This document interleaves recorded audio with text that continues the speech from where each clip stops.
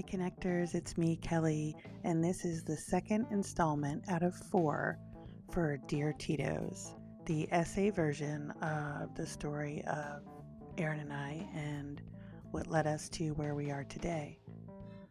Thank you so much for your support, your emails, your text, your subscription to Connection Granted.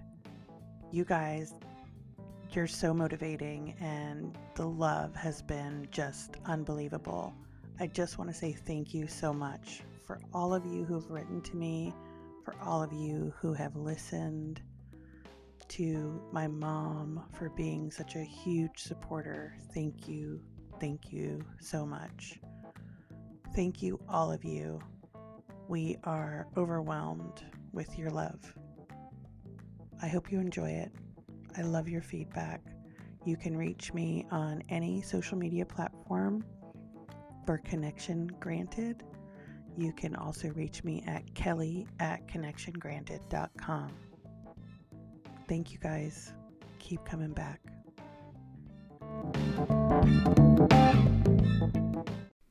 Despite my parents' glowing report on their parenting skills, I grew up in a boundaryless, melancholy, and manic home.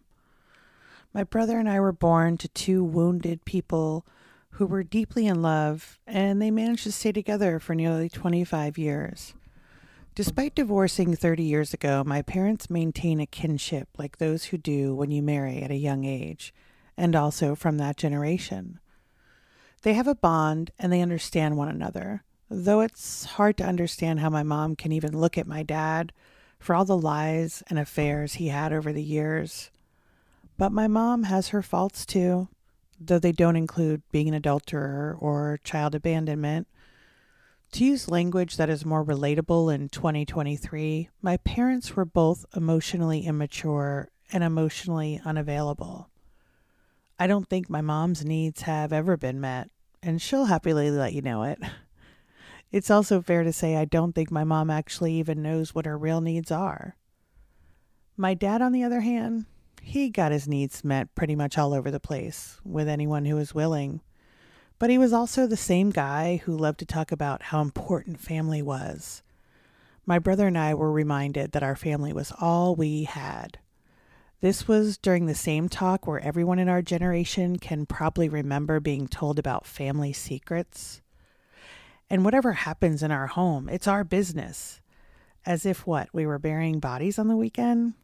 We vowed to keep our family secrets as if the man in our basement with his head in a vice depended on it. So here I am, blogging, spilling it out for the world to see. Look at my growth. My dad, he suffers from extreme depression. He may be a narcissist, though I'm not qualified to make that diagnosis. I am simply a target of both his charisma and chaos for the last 47 years. His love and his hatred often revealed in the same sentence. I have to say, despite it all, I love both of them like crazy, and I have a million good memories. My dad, memories of him being a rational man. But for every rational talk he would dole out, I could bet my life there'd be a price to pay for it the next time he had a rage flare-up. Mostly whenever he was triggered of his own self-hatred, there'd be a dispensed rage onto others.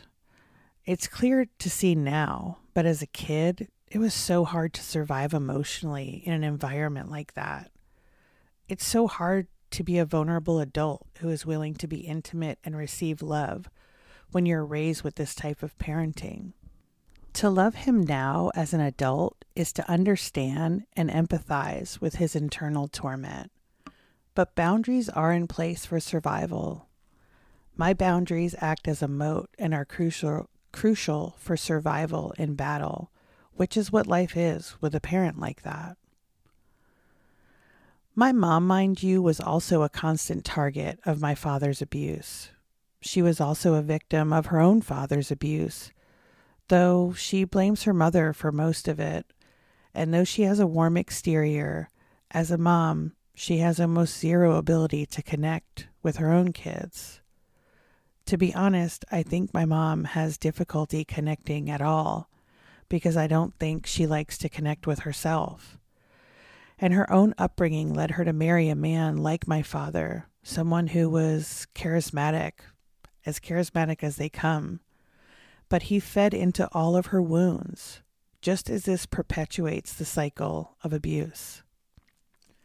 The phrase "she means well" is what always comes to mind when I think about my mom, and I know that she does.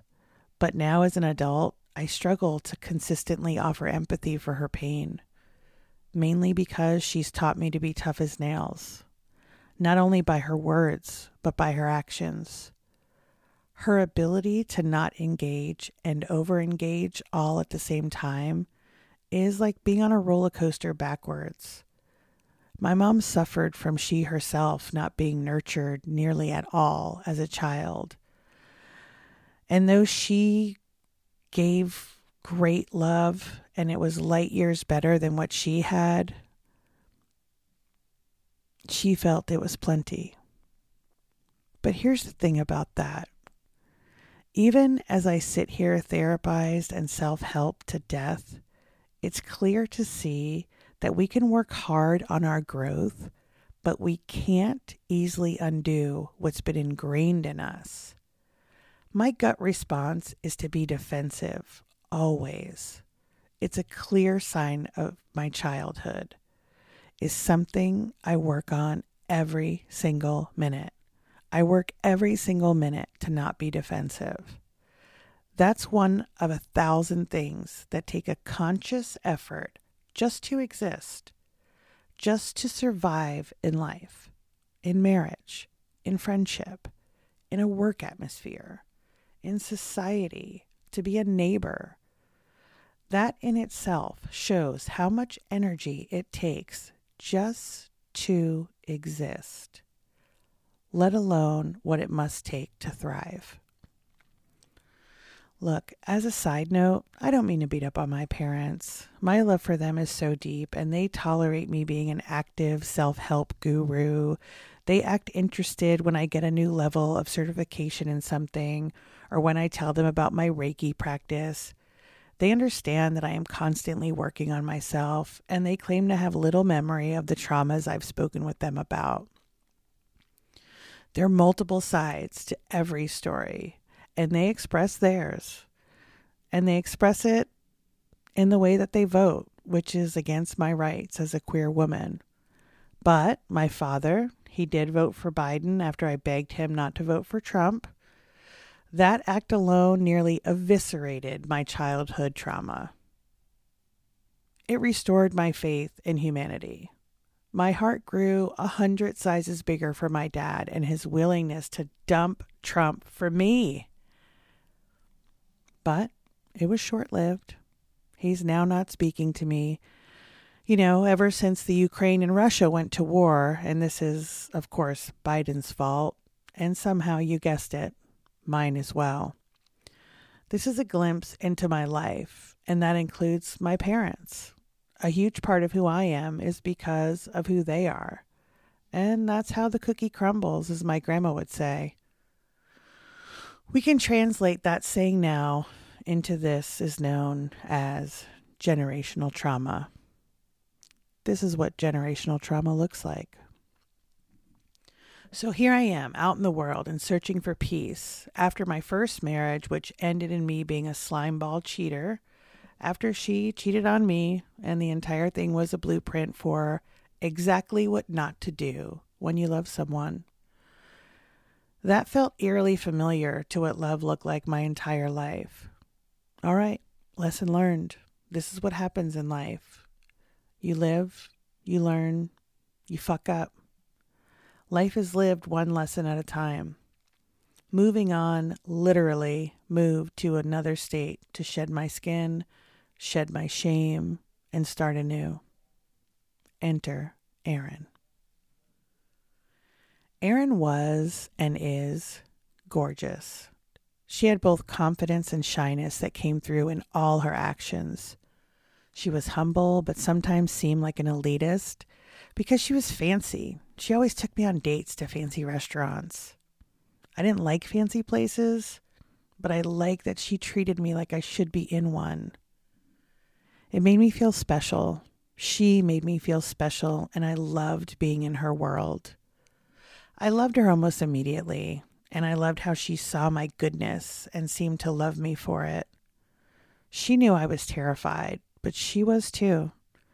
She may have been less acutely wounded when we met than I, but she was not without wounds. The more real life got, the more naked she got. The more naked, the more scars of who she was were revealed. She lived a life that was hard. Erin was the girl who made everyone laugh. Everyone. She was the girl who could open a beer with her lighter. She always had just enough money to pick up the check. She always could relate to what anyone was telling her. She was amazing. She was the person who had the exact reaction you wanted to every story you told.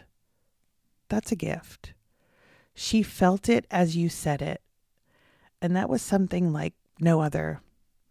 That was a feeling like nothing I can explain. She had that kind of beauty that lit up a room, that kind of smile where it made everyone smile. She'd throw her head back to laugh. She was so much love bundled into this tightly wound package. She was my girl, and I couldn't even believe it, really. Then one day, there was this moment when the light caught her just in this right light, just this 1 second that I was able to see that her beauty was mosaic. She was held together tightly, like she had glued herself together time and time again. Scattered pieces on the ground picked up quickly in haste and shoved back into place. Some pieces, though, shoved in her pocket would need further work to put back into place. Some pieces missing, and she'd have to make do by stretching another part of herself to cover up the bare spots. She was a work of emotional art, a living, breathing exhibit of what life can do to a person. I could see her, and I never wanted to not see her ever again. I also knew what seeing her meant. She was exposed, and if she knew it, if she knew I saw her, she would hide. And she'd lather so much Mod Podge on herself to get that mosaic right that it would be a full-on shield mode for I'm not sure how long. Maybe forever. I'd have to navigate carefully as this piece of art was so much more delicate than I'd even realized. In that moment, I knew I could fix her.